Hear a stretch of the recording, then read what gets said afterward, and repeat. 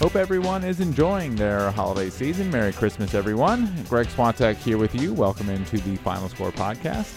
And Dean Rose, kind enough to stop by during this holiday week. How are you, sir? I'm great. How are you, Greg? I'm well. Did you have a nice Christmas? Very nice. How about yourself? I can't complain. It's always a nice get-together with the family. Lots of nice gifts are exchanged. Did you get anything nice in particular? Or did you get what you asked for pretty much? Or? Absolutely. I got some real nice gifts. Had my kids in town for Christmas, so had a real good Christmas and looking forward to a great New Year. Yeah, exactly. I mean, it's hard to believe it's 2020 almost. So, and it was 50-some degrees today here in Frederick. Yeah, so. Exactly. And I think we're heading north of that this weekend too. That's what I hear on Saturday. It's going to be close to 60 degrees. So, unseasonable weather here at the end of December.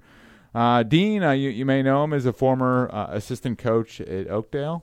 I always turn to him to get the stats because he always had them ready to go on his tablet at the end of the game. So a lot of the stats that you saw in our paper are accurate, and they're courtesy of Dean for all his hard work.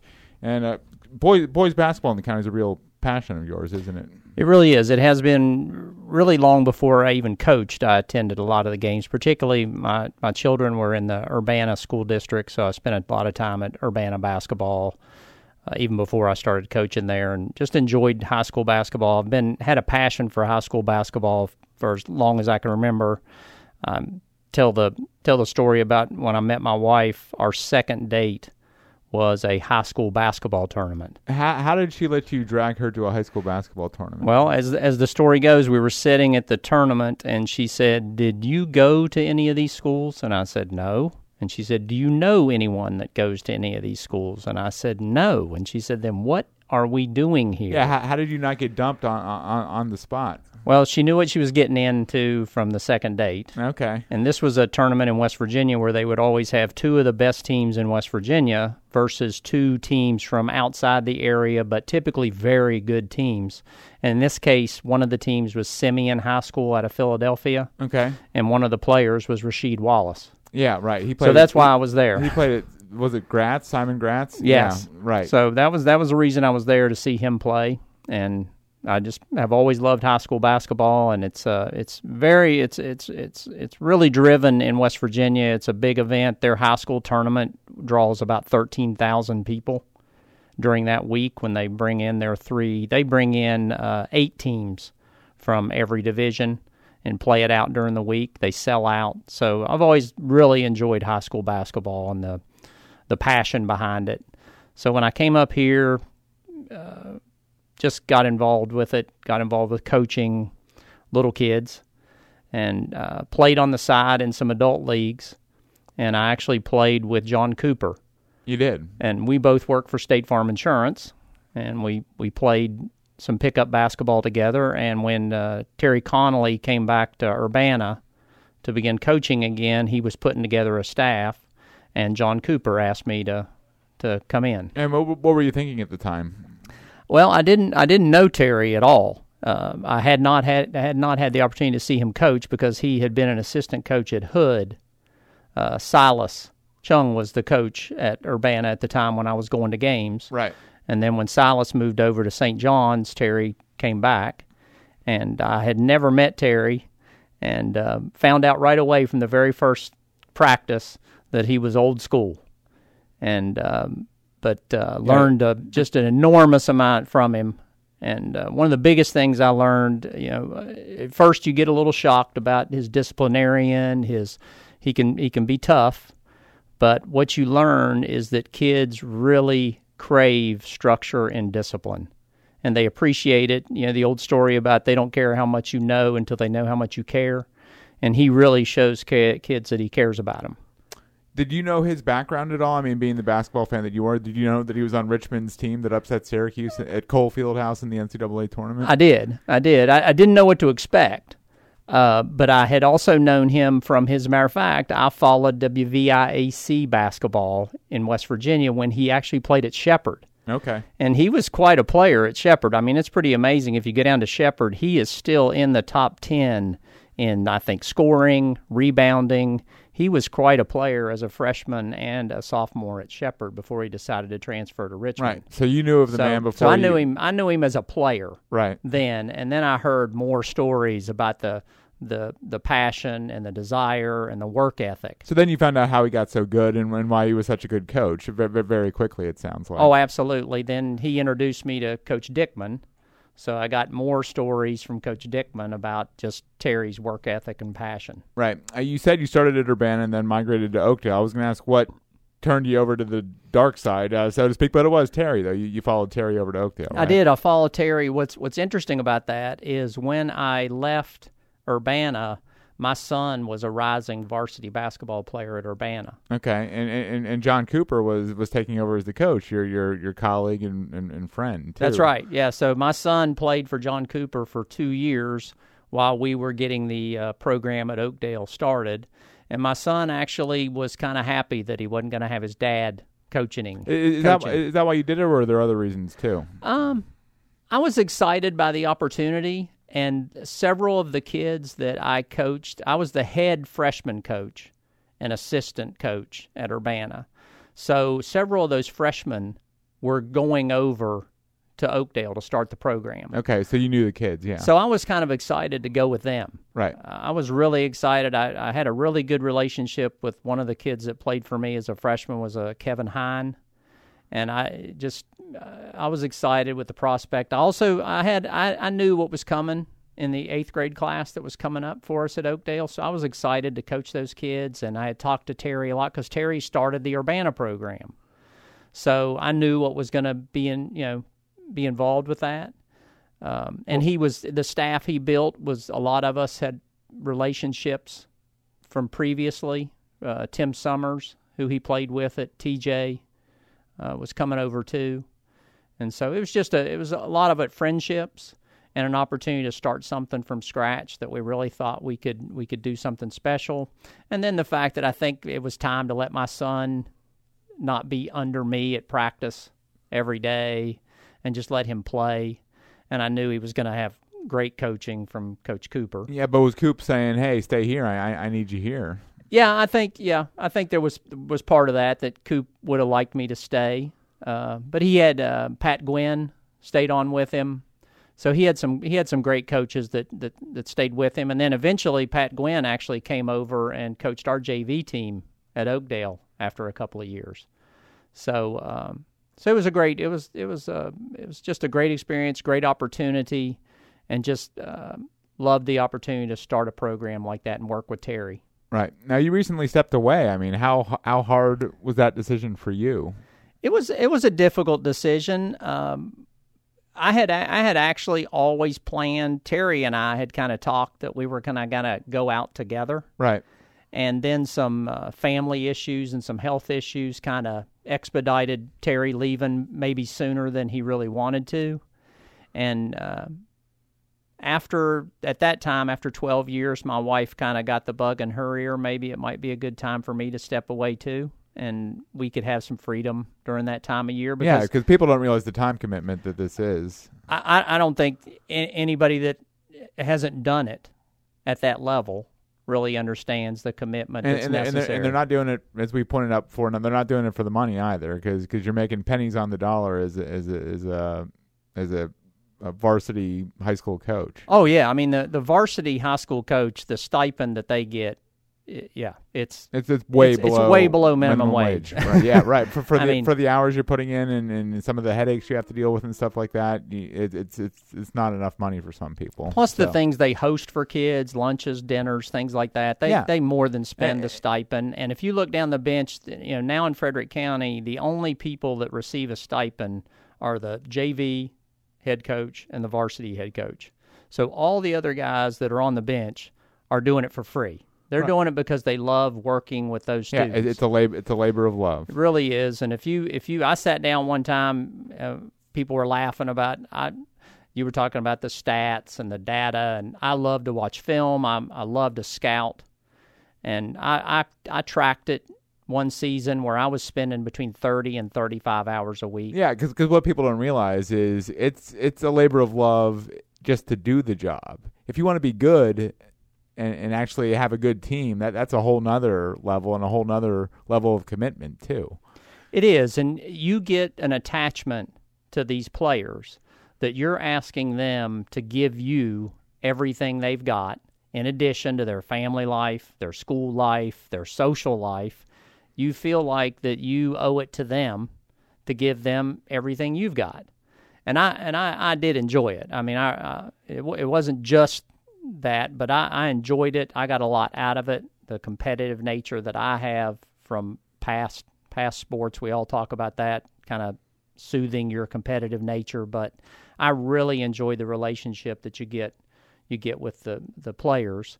And then I had no qualms about sitting at night and watching film and scouting teams and doing the stats and just helping our kids get prepared. And what I loved working with Terry and the other coaches that we have, it's not just about basketball either.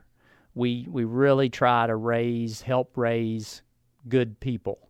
And I think by and large, that's one of the most rewarding things is when my office is in Middletown, and every once in a while I'll have one of our former players will stop in and just visit. Yeah. And that's pretty neat. I mean, Mike Jarbo was he was a senior on our very first team at Urbana, and he's the head coach at Urbana. Right. So that's pretty neat. Players like Frankie Jarbo, married, 2 kids. You think about things like that. Yeah, that's pretty neat. You're invited to the weddings. It's a really lifelong connection you make with a lot of people. Well, I have several of them. They use me as a reference for jobs and things like that, and I really appreciate that. Have you gotten anyone else into the insurance business, Dean? I have not. I've been contacted. It seems like the big thing now is they're all getting into the finance business. Ah, right. I got several players now working in the finance industry, which is great and good for them. And I've served as references for them, and excited for them as they start their careers. And we just been very fortunate to have some great families, great kids, and then Terry takes great time in surrounding himself with great assistant coaches, and then he empowers those coaches and gives them a lot of credit. And that's something I think that also keeps you on board, is that when that head coach is so often crediting the other coaches on that bench, that really, and then you get it from the parents, you get it from the players, but when the head coach is giving you a lot of the credit for the work that you're doing, it really makes it worthwhile. One such person is Brandon Long, who took over for Terry as Oakdale's head coach, and who you helped out last season. And that was the reason is that I'll toot my own horn. I kind of had a part in bringing Brandon over to Oakdale, because when I was the freshman coach at Urbana, I played against Brandon every year. He was the freshman coach at Brunswick. Right. So we played against each other every year, and I was always impressed with how hard his kids played. He didn't, at Brunswick, being a single-A school, they were often calling freshmen up to play on varsity just to field a team. So he wasn't often left with maybe the best freshman talent, but they always played hard, and they always knew how to play. So I was always impressed with Brandon as both a coach and a person. So when we started the freshman program at Oakdale, I tried to get him to come over, and he wasn't really interested in doing a lateral, coming over to do that. But then when the JV job opened up, I reached out to him again, and he spoke to Terry and decided to come over and work with us, and it was a great opportunity for him and more exposure. I think it's great that he got to work with Coach McLean over at Brunswick, because he's a long-term great coach. And then getting to come and work under Terry really expanded his vision and the way he coaches. And then when Terry, and I think that was really for Oakdale, that was a very fortunate and great situation in that Brandon was there, because that happened pretty quickly. I mean, that wasn't something that was planned. So that happened pretty quickly. So it was great to have Brandon right there. He had coached those kids, particularly the kids that were coming up from JV last year. And then he asked me if I'd be willing to stay on for one more year. I was going to ask you about that. I mean, you and Terry had talked about going out together, but did you feel some sense of obligation to Brandon when he took over to stay on for one more year? I did, and I have to admit, it kind of shocked me too. Terry and I had talked over the summer, and he was debating what he was going to do. but I wasn't quite ready yet. I wasn't quite ready to hang it up yet. So I think it was good for me that it gave me one more year to kind of get it out of my system. Right.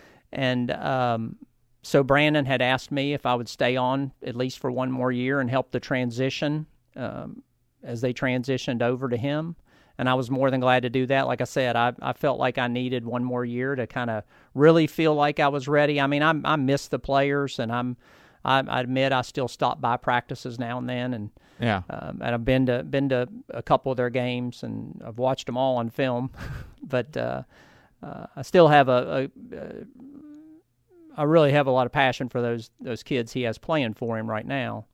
And he's got some really, really good young men on that team, and Brandon's doing a great job. One thing I'm always impressed with Brandon is he teaches at Oakdale Middle School, and I can't tell you how many of those kids that are now in high school are always coming up to Coach Long, Coach Long, Coach Long. He's really built a good relationship through teaching with kids at the middle school that when they come up to the high school, they're already familiar with Coach Long. I think that says a lot for the way we're able to build our fan base.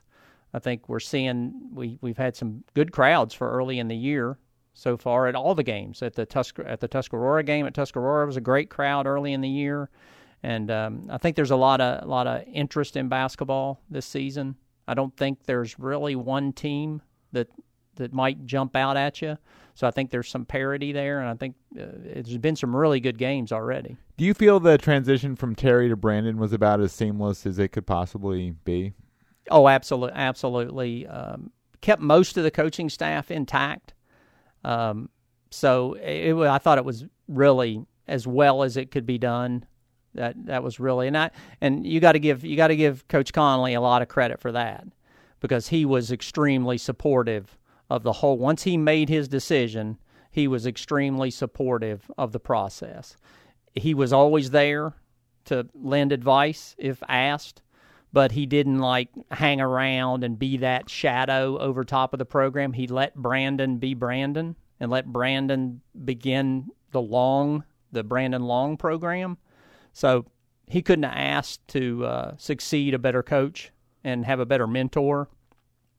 So it was a great year to transition, and it couldn't have been more seamless. Yeah, I didn't think Terry would intrude or sort of overshadow what he had just left at Oakdale, but I couldn't see him staying away either. I have a hard time seeing Terry just sitting in the stands and not being more involved than just a casual observer of basketball.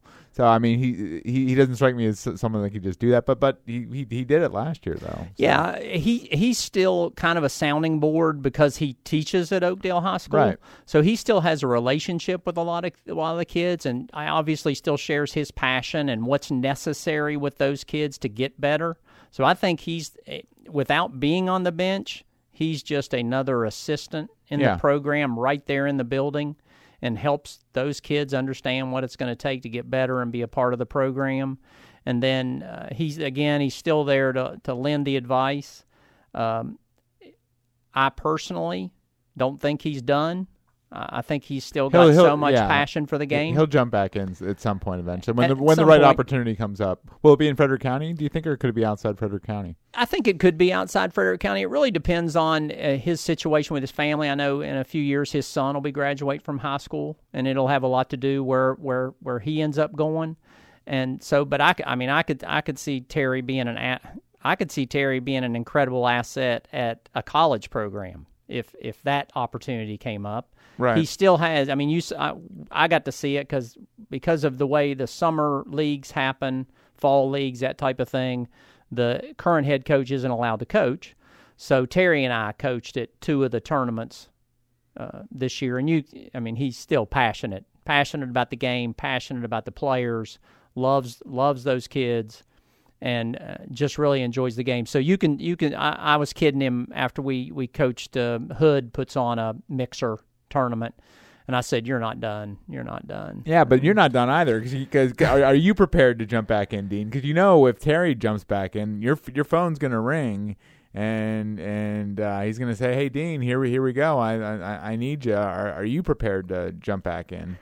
Well, it's funny that you said that because that's actually the only qualifier my wife put on this whole situation. That once I stepped away, she did qualify that if Terry ever went back to coaching, you could go back. Okay. And we have a great relationship with his wife Kelly, and it's a real family atmosphere with Oakdale basketball, with the wives and several of them have small children, and having those kids around and getting together. And so she kind of put that qualifier that she said, okay, you can go back if Terry goes back.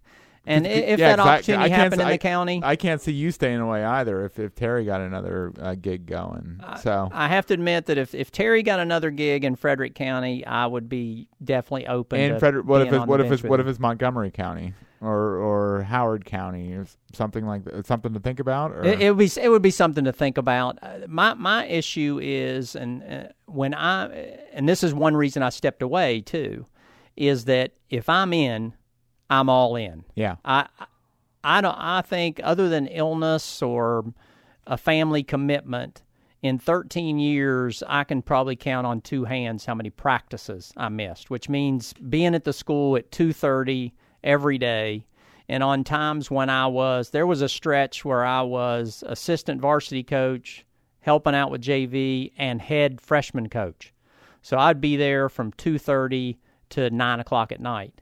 But that's just me as far as coaching. If I'm in, I'm all in. I'm not a half in, and that's kind of what I even shared with Brandon when it was time for me to step away. He said, "Oh, stay on and just bench coach." And I said, "You know what?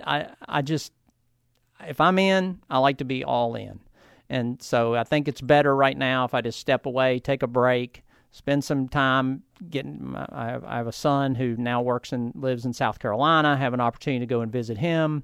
My wife and I haven't really been on a vacation. I'm going to ask you about that in a few minutes here, your son's situation, because it sounds pretty neat, and it sounds opportunistic for you coming up too. It is. Yeah. We're talking to Dean Rose, a longtime assistant coach and observer of basketball here in Frederick County.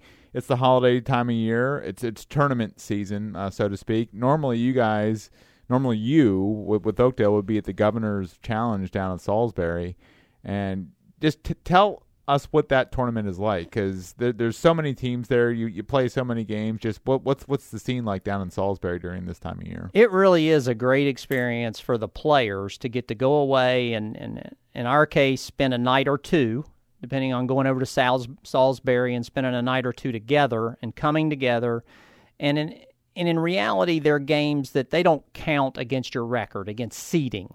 Right. But it gives you an opportunity to test yourself against teams that you would never have the opportunity to play in any other, often teams from outside of our region, or sometimes some of the better teams in Maryland. It gives you an opportunity to test. There's 130 teams there this year. Yeah, I was going to say, it's like a madhouse of basketball down there. And they set up the Civic Center there with 2 college-size full courts.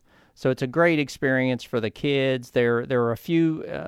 It is basketball season, obviously, for college too. But some of the colleges send some coaches there, so it's a good opportunity for kids to get some exposure that might not normally get it. And it's spread over several sites, right? You got the Civic Center, you got the university, I guess, to host some games too. Wacomico High School hosts some games. Okay. But every team is guaranteed a minimum of 1 game in the Civic Center. Okay. If you win your semifinal game and get to the championship game, you'll play there twice.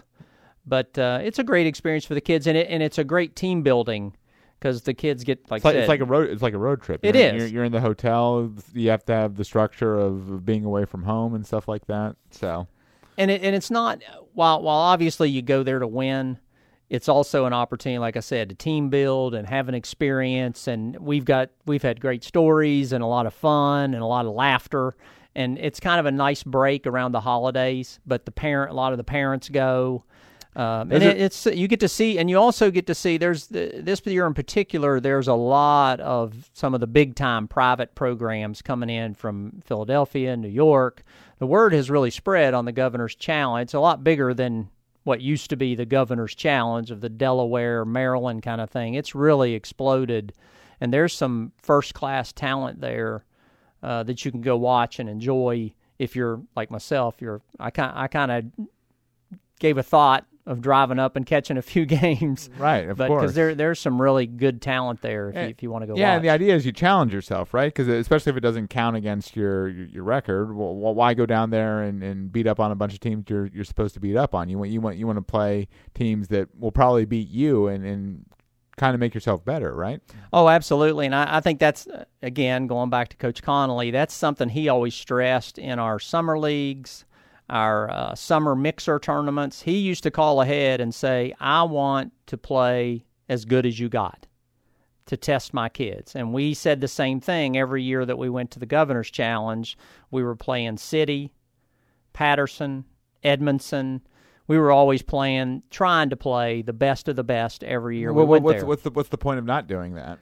Yeah, I mean, it's an opportunity to expose your kids to that style of play and understand what it's going to take, in this case, to get to Xfinity.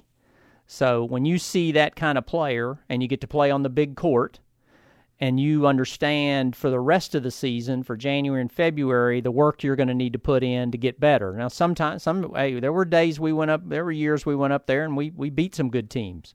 But we also sometimes didn't come out on the right end of it, but we learned a lot from that experience.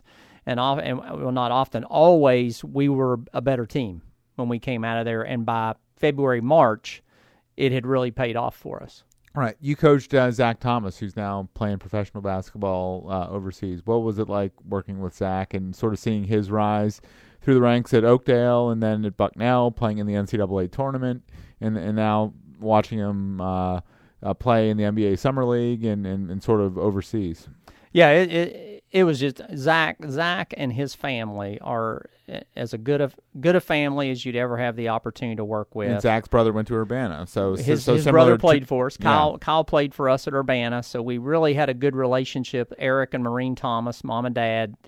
Maureen, because when Zach came in, he started the program as a freshman, so Maureen Thomas was our team mom for 4 straight years, so she put in a lot of effort and a lot of work for us. But getting to watch Zach develop, and of course, when you have a player like that, you'd been hearing about Zach, and honestly, since the 6th grade. Yeah. You had heard what kind of player he was, because as a 6th grader, he was on the 7th grade team. As a 7th grade player, he was on the 8th grade team and played 2 years on the 8th grade team. And what was great for Zach is he, not late bloomer, but he didn't really grow until late middle school. So he played point guard coming up in 6th, 7th, 8th grade. So he had an ability to handle the basketball, shoot from the outside. So when that growth spurt inevitably came, then you have a power forward that could handle the ball. Yeah, he was a tough matchup for just about anybody, as he's proven throughout his career. And he was a quiet, led by example. So he was kind of the perfect mix for our team, because we had him who led by example. During that same time period, we had Clay Connor, who is the hardest working basketball player I've ever seen. Son of Rick Connor, the Ligonor football coach. That's right. And so Clay was the hardest working player I've ever seen. He went on to Shippensburg and I think broke every physical fitness record that the basketball team has. I don't doubt it. And was amazing. And then, like I said, you had Zach, who just went out every night and every practice and did his job. And then we also had, I think I'd mentioned him earlier, we had Kevin Hine, who went on to college, got a college degree, and is now an officer in the Marines. So great leader. Couldn't ask for a better group of kids to start. We could not have had a better group of kids and families to start a program. Was Collin than we Schlee? had. Was there a Schlee on that? There wasn't a Schlee on that. Corey Schlee came along after after they graduated. Okay. After they graduated, Corey actually played on varsity as a sophomore after Zach graduated. Right. Corey was on JV the senior year. Zach's senior year. But it great experience to get to follow. That's something else we're very fortunate when these kids go on to college to get to go to Shippensburg games and Bucknell games and Shepherd games and Hood games and see these kids play. And, of course, it was a thrill of a lifetime to get to go see Zach play NIT, 2 years in the NCAA tournament, then get to see him play in the NBA Summer League, and now in Italy. It's Can you believe he amazing. Can you believe he fouled out of his last game at Bucknell? No. Of course, I'm biased. Right. I was watching, and they It couldn't. It wasn't a great call. He kind of got shafted. Yeah, he did. And even Tom Izzo after the game said we couldn't guard that kid, and because they asked him what was the problem, what happened, he said, "Well, we couldn't guard that 23," and that was Zach, who had just basically given it to him for a good portion of the game. And who was the Patriot League Player of the Year that year for Bucknell. So yeah, and lots of people take it for granted that and he was. They think of Zach as an incredibly talented player, and they miss out on how much work he put in, how hard he worked. Him and Clay closed the gym down all the time. They were constantly, even in college during this time of year. You could go to Oakdale or Linganor's gym, and there would be Zach Thomas and Clay Connor working out. Yeah, that's just the kind of kids they were. And so sometimes you look at Zach and think, wow, he was super talented, but you miss out, and a lot of players, you forget what's going on behind the scenes. Right. And he was an incredibly hard worker, and it's paying off for him. He's having a very good season in Italy. Over in Italy, right? He's in Italy in one of the upper leagues now in Italy. So he really had an opportunity through some good fortune in the summer league this year. He kind of just got in a game with, I think, 8 minutes to go, and he lit it up. And the coach is like, hey, maybe we should be playing this kid more. And the last couple games of summer league, he played a lot, and he really showed what he could do. Are we going to see him in the NBA one day? He could play now if he was willing, maybe to be a role player or be at the end of the bench. Come off the bench, right. I think he could do it now. I think he's had those opportunities. That's a tough life, the two-way contract where you're bouncing back and forth between the G League and the NBA, and that's a tough life. And and also a lot of people may or may not know Zach, very smart, unbelievably smart kid. He didn't get in Bucknell just because he was a basketball player. Yeah, he got in Bucknell because he's a straight A student. I said, Zach, what's your major? It's like biochemical engineering. Right. That's no basket weaving 101 major there. So. Yeah, some of his projects, he actually had a hand in developing some health-related products that we're probably going to see in hospitals not too long from now. And he is an extremely bright kid. And I think the European experience, he's kind of the perfect kid for that. He takes it in. He enjoys the experience of being over there. So he's kind of the perfect kid for that. And he knows he's there to develop his game. And there might be an opportunity for him. He made an impression when he played on the Rockets Summer League this year. He really did. I have the good fortune of I wouldn't say we're friends, but I have a relationship with the head basketball coach at Marshall University, and his name is Dan D'Antoni. His brother, Mike D'Antoni, is the head coach of the Rockets. So we actually talked about Zach, and he was impressed in kind of the same way that they didn't know a lot about him. They knew he was a Patriot League player. They knew he'd played on the Jazz Summer League team the year before, but he hadn't gotten a lot of opportunity. But they were impressed that when he got the opportunity, and this is important, that he was ready. He sat for several games in the summer league, and a lot of players would allow that to, well, here I go again. I'm not going to get my opportunity. Well, Zach was ready. Zach gave it everything he had in every practice, and when he got called on, he was ready to show him what he had. So I think they were really impressed with that. Right. Talking to Dean Rose, longtime former Oakdale assistant and observer of basketball here in Frederick County. You guys went down to Comcast Center 3 times? A total of 5 times in our 9 years. In 9 years. And, of course, the first 2 years we were freshmen and sophomores only, so right. We gave it a good run. We had good seasons. We never finished below 500. We had great records, but we didn't get there. So really out of those 7 years of having a senior class, we went 4 times, and then again last year we went again after Coach Connolly had stepped away. And that semifinal hurdle is just really, really tough. So it is. I think what a lot of people don't understand is when you're coming out of Frederick County, when you get to Comcast, that's a heck of an accomplishment.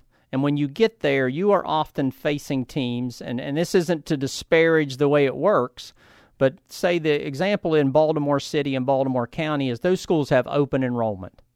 So those kids can move from school to school, and you'll see entire AAU basketball teams decide to go to one school together. Stay together, right. So, I mean, a perfect example is the Patterson team last year. That was AAU teammates. They all decided we're going to go to Patterson this year.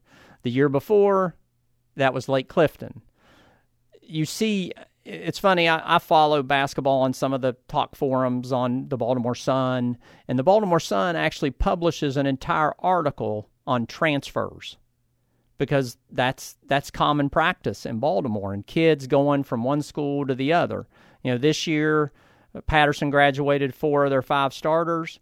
The 5th starter transferred out to what he perceived would be a better team. He transferred to Lake Clifton. How do they get around the rules? Well, in that case, in Baltimore City, because of the issues that they have with some of the schools, they just allow open enrollment. If you can get yourself to that school, you can transfer to any school. And the basketball programs take advantage of that. That doesn't seem fair to the rest of the programs around the state, though. Well, and I think people need to understand that when we win a region championship, that's a big deal. That's a big deal, and we don't go to Xfinity or Comcast expecting to lose. We go there to play for a championship, but we also understand what we're up against. That you can look on these teams, and there will be 3 or 4 transfers from that you faced. I mean, when we went and played Potomac the year we made it to the state championship game against Potomac. We were playing against a kid that we had played against the year before when we played Edmondson. Was that the game where they bled the shot clock? Edmondson was the game where they held the ball. They held the ball almost the entire 4th quarter, the whole first overtime, the whole second overtime, and then they scored in the 3rd overtime and won. Okay. But I like to think that kind of really started in full throttle the conversation about bringing a shot clock to Maryland, because that game got it even got a little bit of national publicity because of the fact that they just stood out there with the ball on their hip. And how aggravating was that? Well, we felt like we had really prepared, and I think after 3 quarters, they knew we were there to win. And we had every opportunity to do it. It's sort of a sign of respect too. On some level, absolutely. You could take it that way. Like, hey, if we don't hold the ball here, we might not win this game. So. Which kind of threw the whole theory of not having a shot clock on its head, because they used to always say we're not going to have a shot clock because we want the lesser teams to be able to compete. But in reality, having a shot clock allows all teams to compete because you can play a variety of defenses. You can mix it up. If there's no shot clock in that case, we were backing off because we knew we could not play that team 94 feet. Right. So we were backing off and playing kind of a pack line defense, they call it. We called it 10, but we were playing pack line defense, packed inside the three-point line, and that stops drivers, which is a big part of those teams' game. And if you can rebound and you force some tough shots and get the rebound, you can really play with those teams. Well, they recognized that, and once the game got tied, they held it. And they were willing to hold it each period till the last shot, take a last shot. If they didn't get it, then we'd move on to the next period. Yeah, so. I'm guessing Zach's the best player you've ever coached. Who's the best player you've ever coached against? Wow. Did you coach against Joe Alexander at all? No, never coached against Joe Alexander. Got to see him play in college when he was at West Virginia in person. Heck of a player. And another great example, because I knew people who coached Joe. And again, talented guy, unbelievable work ethic. That's how he exploded on the scene. He was truly a late bloomer. That's how he ended up at West Virginia. So, good example. I'm trying to think of. It's really hard because I've had the good fortune of coaching Zach Thomas and Collin Schlee. As far as seeing kids play live, those are the two best players I've seen in my 13 years. Okay, they're the two best basketball players that I've seen in this county in my 13 years. Did you always know Collin was going to go to football, or did you think that he had a chance to play basketball in college too? I thought we had a chance to see him play basketball because he's so unbelievably talented at basketball. It's always a long shot. But I think he got a really strong relationship with the current head coach at Kent State, was the quarterback coach at Syracuse, and that was the quarterback camps that Collin went to growing up. And they really got a strong bond, strong relationship. And I think he told Collin that you could be a top-notch Division I quarterback if you listen. You've got the talents. You have the arm. You've got something that is key in quarterbacking right now with speed. He can run. So they had a really good relationship that was built over years and years and years. So it was hard for a basketball coach to come in and build that relationship with Collin. I know that Jamian from Mount St. Mary's, when he was at Mount St. Mary's, had worked hard with Collin, and Mount St. Mary's had offered him. Right. Matter of fact, they offered him because we had talked to him about Zach, and they didn't. And they said, "Well, we're not making that mistake again." Yeah, they didn't want to get burned twice in their own backyard. When you tell us this kid can play, we're going to believe you because we found out the hard way. Yeah, well, I think Collin's an even better football player. I'm not just. He's an amazing football player. What do you say about basketball? I mean, he's a fantastic basketball player, but I think he's an even better quarterback than he is a basketball player. Well, his 6'3", and I heard recently that he's up near 205. Yeah, he's filling out a little more. Yeah, he's getting in that college weight program, redshirting this year. He has potential. He's got the tools to probably take football further than he could have. Yeah, basketball. Kurt Stein says he has the arm talent to play on Sundays. I don't doubt that. I think the coach from Kent State basically shared that. I mean, said if there's a lot of variables, but I think it's certainly he has the opportunity to take football further than basketball. I don't think he was going to be an NBA talent, but he could have been a really good college basketball player. I have no doubt that he could have gone to GW and some of the other places that had offered him. Bucknell had offered, GW, Mount St. Mary's. He would have been a very good college basketball player, and probably gotten in the lineup right away too. We got to see Collin playing just some pickup at the end of the year last year, and he'd gotten better. I mean, his athleticism. It's funny, the weight program that Kent State had sent him to get on before he got to school, I think was already paying dividends as far as his athleticism. So absolutely, he'd have been a contributor right away for some of those basketball programs. But yeah, he's an amazing football player, and I think he's going to get an opportunity at Kent State. I think that coach up there has shown that he plays the best player. The kid that was a record-breaking quarterback last year got beat out this year. I mean, so that coach up there plays the best player. And they won a bowl game, too. They did. Yeah. First time in history. Right. So they went on, I think it was a 5-game win streak to qualify for a bowl, which is pretty amazing, and then went on to win their bowl game. So exciting times for Kent State, and I'm sure Collin's looking forward to getting this. I'm sure Collin's looking forward to getting the red shirt year behind him. Right, and getting on the field. Get on the field in spring practice and be ready to prepare. Right. Talking to Dean Rose, let's take a look at the county basketball scene this season. Last Friday, we had a game between Oakdale and Middletown, won by Oakdale. And the way I look at it, those seem like the two best teams. Am I wrong? Well, I don't think there's any doubt that Oakdale's going to be one of the best teams. They have one thing that all high schools would love to have, which they have depth. They could play 10. They can go 10 deep this year, and the style that they are trying to play. We always played fast, This year they are trying to play even faster. And that benefits them because they can go 10 deep, and they're hoping to wear down opponents by pressing, running on offense, and playing even faster than they ever have before. And spread the distribution of points and talent is going to be a little more spread out as the season goes on. Right now, Tommy Kelly is Ethan Reefer, Tommy Kelly. Yeah, right, they've got some talented kids, but they've got some talented kids from 1 through 10. I mean, they really do. It's I know that Brandon had a hard time coming up with his starting lineup this year. I mean, there's some good players on that team. So they don't have a Zach Thomas, they don't have a Collin Schlee, but they don't have a weakness either. In score, I would say their weakness is their size. Okay. They are not a big team. Okay.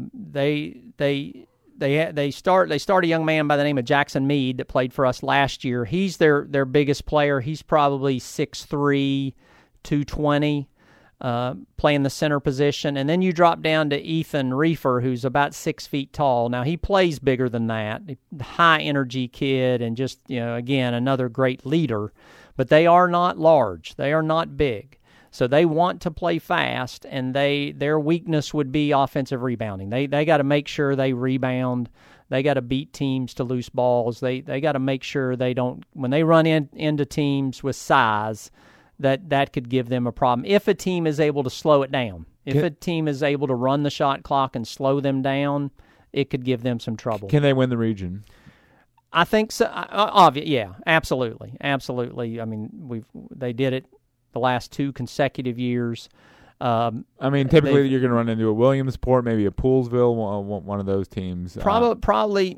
I really think the whole class of the region this year, and good or bad, the way it got redistributed this year. Last year, Oakdale was up in the Carroll County section, and this year they're going to regions, and Oakdale got moved back down into the Frederick County, Washington County region with Williamsport. So in that, the way they're doing it this year for the state tournament, Williamsport and Oakdale are going to meet, and I think they're the 2 class of that region. There's no doubt. I mean, Williamsport, other than playing Oakdale twice, has a great opportunity to go undefeated. They have a young man by the name of Lincoln Ball, who is a GW commit, who is 6'5" guard, has played point guard pretty much his whole career for them. He's an incredibly talented kid with great size. Again, another kid that's an incredible worker and just incredibly talented. So they've got a lot of motivation because Oakdale has knocked them out the last 2 years. And 2 of the kids, a boy by the name of Caleb Bowers, who's a good player, along with Lincoln, have been on that team all those years. So they're thinking this is our year finally. To be honest, I think they thought last year was their year. When we played them last year in the first game at our place, it was our first game coming off a state championship football game, and people like Collin had only had 2 days of practice. And they thought that this was going to be their shot. Yeah. And Collin was a motivated man that night, and that we kind of took care of business, and we were able to take care of business at their place, you too. won that by 18, right? We did. We kind of really, I think they weren't expecting it. I think they expected us to be a little lethargic, and we really jumped on them. And our kids were really motivated and really jumped on them. But they have a great team. And when we went to Williamsport, we again jumped on them. I think we were up 22 at one point there, and they actually cut the lead to 4 and made a game of it there. And then the regional game was nip and tuck. It was a really good basketball game. Again, Oakdale's strength is their depth. And that's the case in high school basketball. If you can go 10 deep, you have to take advantage of it because most teams can't. And if you can get into their bench, there's an opportunity there to make some runs. And I think that was a difference maker even for us last year. That while Collin was the show, we had a lot of other kids surrounding him, And that, again, that's a difference. There's a lot of teams around here that can put together 1, 2 good players. It's all about the role players and the kids that are willing to be the 6th, the 7th, and the 8th man and come in there and give you that boost of energy. They deserve as much credit as your leading scorer, because it takes a lot to go through the kind of practices some of these teams put their kids through and say, I'm going to play 6-8 minutes a game. But give it everything you've got for those 6-8 minutes, and that makes the difference between good teams and bad teams. I mean, we play a lot of teams that have either equal and in some times, I would say, superior starting 5. But in the years that I've been coaching with Coach Connolly and last year with Coach Long, it was those role players that were difference makers for us. The Jack McGackeys, those types of guys. Yeah, I mean they're very fortunate this year that they've got Cam and Kyler Dorner, 2 brothers. Cam's a great football player. Kyler, outstanding basketball player off the bench, likes to come off the bench. Bryant Palmer, who is a very good player at Catoctin, is coming into Oakdale and learning what Oakdale basketball is all about. I think the Middletown game, I think he had 18 points, and so he could really provide some great scoring punch off the bench for them. So that's the thing, is Oakdale's depth is their strength. Their size is a bit of a weakness, but if they can get into other teams' benches, they could be really good. Now, I think the team that come February that everybody, at least particularly on the 3A side, is going to have to deal with is Linganore. I think Linganore got off to a tough start because they had so many of their players coming off football. And it took them a little while longer to adjust between football and basketball. But they have a lot of talent. They've got some depth. They have size. They have skill. I think they threw away a game against Middletown, though. Oh yeah, they gave up 28 of the last 32 points. I actually watched that game. Yeah. And that's kind of a classic high school kid game where things kind of cascaded in that fourth quarter, and you could almost see it in their body language. Couple shots didn't fall. They turned the ball over, and kind of the thing where they got that big lead, and we always tell kids, once you turn it, switch it off, if a team makes a run, it's hard to switch it back on. Yeah. Because their confidence is sky high, and if you watch that game, you could see Middletown's bench, even when they finally cut it to like 10 or 12. They then knew there's a lot. I mean, I think I looked at the clock, and there was like 6 minutes to go, and all of a sudden it was 10. And Linganore's calling a timeout, and Middletown had all the momentum. And you could just see it. It's kind of classic how you're dealing with 15, 16, 17-year-old kids, and it happens sometimes. And I think that's something about Middletown. And I wanted to mention this. In Frederick County, there are so many good coaches that you're going to get everybody's best shot every night. And teams don't quit. Nobody in this county, anyway, from Catoctin, Brunswick, Middletown, you are going to get their shot. And Coach Comic does a great job at Middletown. Again, they may not be the deepest team, but they've got 3 kids that can play. Yeah, Walker, who wasn't on the team last year, 6'5", athletic kid, great wide receiver on the football team, state championship football team. Reese Poffenbarger, Sailor's older brother, is playing this year. Who sat out last year. They didn't play last year. So yep. I was going to ask you how you look at Middletown. Are they, Friday notwithstanding, are they a threat to Oakdale? I think so. I mean, on any given night, they're a team that could jump up and beat anybody because of Poffenbarger, Walker, and then the fact that Jalen Husky was asked because they were thin last year. So he came up as a freshman, and by the end of the year, he was a starter. So he has an enormous amount of experience, and they have some role players, which is all you can ask. You get 3 players like that, you need other guys to assume roles. And again, they've got a great coaching staff, and they will have that. They've already. I mean, you think about a team that came from football and switched it to basketball really quickly. Because they were dealing with the same thing Linganore was. Absolutely. And they came back and won that game against Linganore. Yeah, absolutely. So. Those kids switched from one to the other very quickly, And particularly when you talk about that, Brian Walker wasn't there last year. Reese did not play last year. So they only had a couple of practices to understand what Coach Keimig is trying to get across. Now, they had some summer league games that they played in, but they did not, they didn't miss a beat. And they're a team, even in I didn't particularly think the Oakdale game was ever in doubt. I thought Oakdale got out on them pretty early, but they never quit. And they actually cut it. They got close to getting it under double digits there a couple of times, but they don't quit.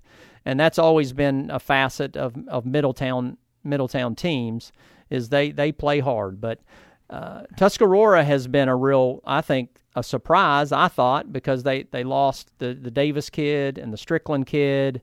I thought they might take a step back. Took Oakdale to overtime, right? They did, and in all honesty, probably should have won the game. They missed 2 free throws with, I think, 13 seconds to go in the game that probably would have iced it. I mean, they had a 1-point lead at the line, shooting 2. It would have took a 3 then to tie it. But the kid missed both the free throws, and Oakdale was fortunate enough to come down and hit the shot with about 3 seconds to go. And that was a great high school basketball game. That it had a little bit of everything. There were some shot clock issues. There was so it had a little bit of everything. There was a good crowd there, but they're again a good example of a team that lost 2 stars in Davis and Strickland, and now it's kind of scoring by committee. They got 4 kids scoring 10 points, which is again hard to defend. They're not particularly, I wouldn't say they're particularly tall, but they have a couple of good size kids who know what to do on the inside, and they've got some good guards. I was surprised when I saw Tuscarora that at the level they were playing. They defended really well. They look good. They look real good. How about Coach Mike Mathis and the Walkersville Lions? Walkersville, again, they struggle with their depth. But Coach Mathis, well-known, tremendous girls basketball coach, and has always been well-known as a X's and O's. I would say Walkersville and Oakdale in Coach Connolly's days were known as teams that were always, we'd say they're going to run stuff. They're going to make you play on defense because they're going to have 10 different sets that they will run offensively. And that's how Walkersville deals with sometimes not maybe being as talented as some of the other teams.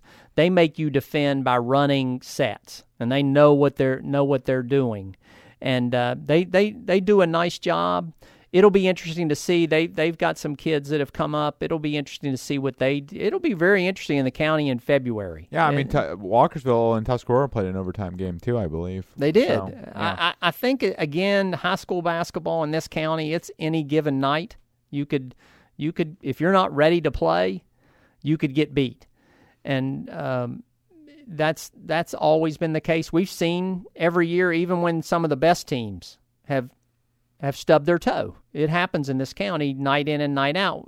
You think about, we say, going on the road, and you only go 5 miles down the road. Right. But it's a different gym. It's a different atmosphere. We're fortunate. Just about all our high schools have great student support and crowd support. So it is different playing on the road. And there's some good teams here that will get you if you're not ready to play. Right. Yeah, I sort of look at 2A. It's going to be Oakdale and Kid Middletown and Walkersville, challenge them. And then the 3A, it seems like who's going to emerge out of Frederick, Tuscarora, Linganore. I mean, one of those teams is only one's going to get through. So yeah, and in the 3A, we always say that this is kind of the region of death. Yeah, it's kind of the same thing in football too. Right. If you make it out of here in football, you're a heck of a team. And that's pretty much been true for several years now. With there was the resurgent TJ with that group of kids that played together, similar to what we had at Oakdale during our starting stretch when we had kids that played together for 3-4 years. That team they had last year had played together going back to middle school. So now everybody's going after TJ because they've been right. TJ's been one of the more dominant teams in the 3A for the last couple of years, so I think that was part of the motivation the other night. Linganore kind of put it on TJ a little bit the other night. Linganore had been going through some tough times. They were ready to play, and they were motivated. TJ knocked Linganore out last year. Yeah, so Linganore was very motivated to get after TJ for a lot of reasons. Well, TJ lost Bennett Commander. They lost J.R. Poe. They lost Richard Rivas, their point guard. So they basically lost their entire starting five. Right. I mean, they're an example of a rebuild this year. I will say this though, their JV team is one of the best JV teams I've seen in a while. They're coming up. The Monocacy middle school team went undefeated last year and won the middle school championship. And they have some that middle school. You might I don't know how I didn't really pay attention to how many kids they have on their roster. I wouldn't be surprised to see a couple of those JV kids coming up in late January, February, because there is some serious talent on that JV team. I if those kids stay, if you never know, but if those kids stay in school, stay at TJ's going to be back. It won't be long because that's one of the best JV teams athletically, talent-wise I've seen in a while. Yeah. I could talk to you about this all night, Dean, but we've been babbling for about an hour here. So how does your wife, who you dragged to a high school basketball game on your second date, how does she feel about your retirement? Well, she even today she was emailing me about flights to go to Florida and to travel because now she's taking advantage of the opportunity that we're going to have some freedom to get out. And I think we talked about my son lives down in South Carolina, get down there and have an opportunity to visit him. My mom lives in Florida, get down and have an opportunity to visit my mom in Florida. Something for 13 years, like I said, when I'm in, I'm in. So I rarely took time off from the basketball court from November 15th, and fortunately for us, it was often mid-March. So... But does she understand that if you're traveling, then you can't be in the gym watching high school basketball games? Well, the beauty of technology today is that now that I'm pseudo-retired, I get to watch all the games on Huddle. Okay. There you go. So you get your fix even when you're down in Florida on the beach or something like that.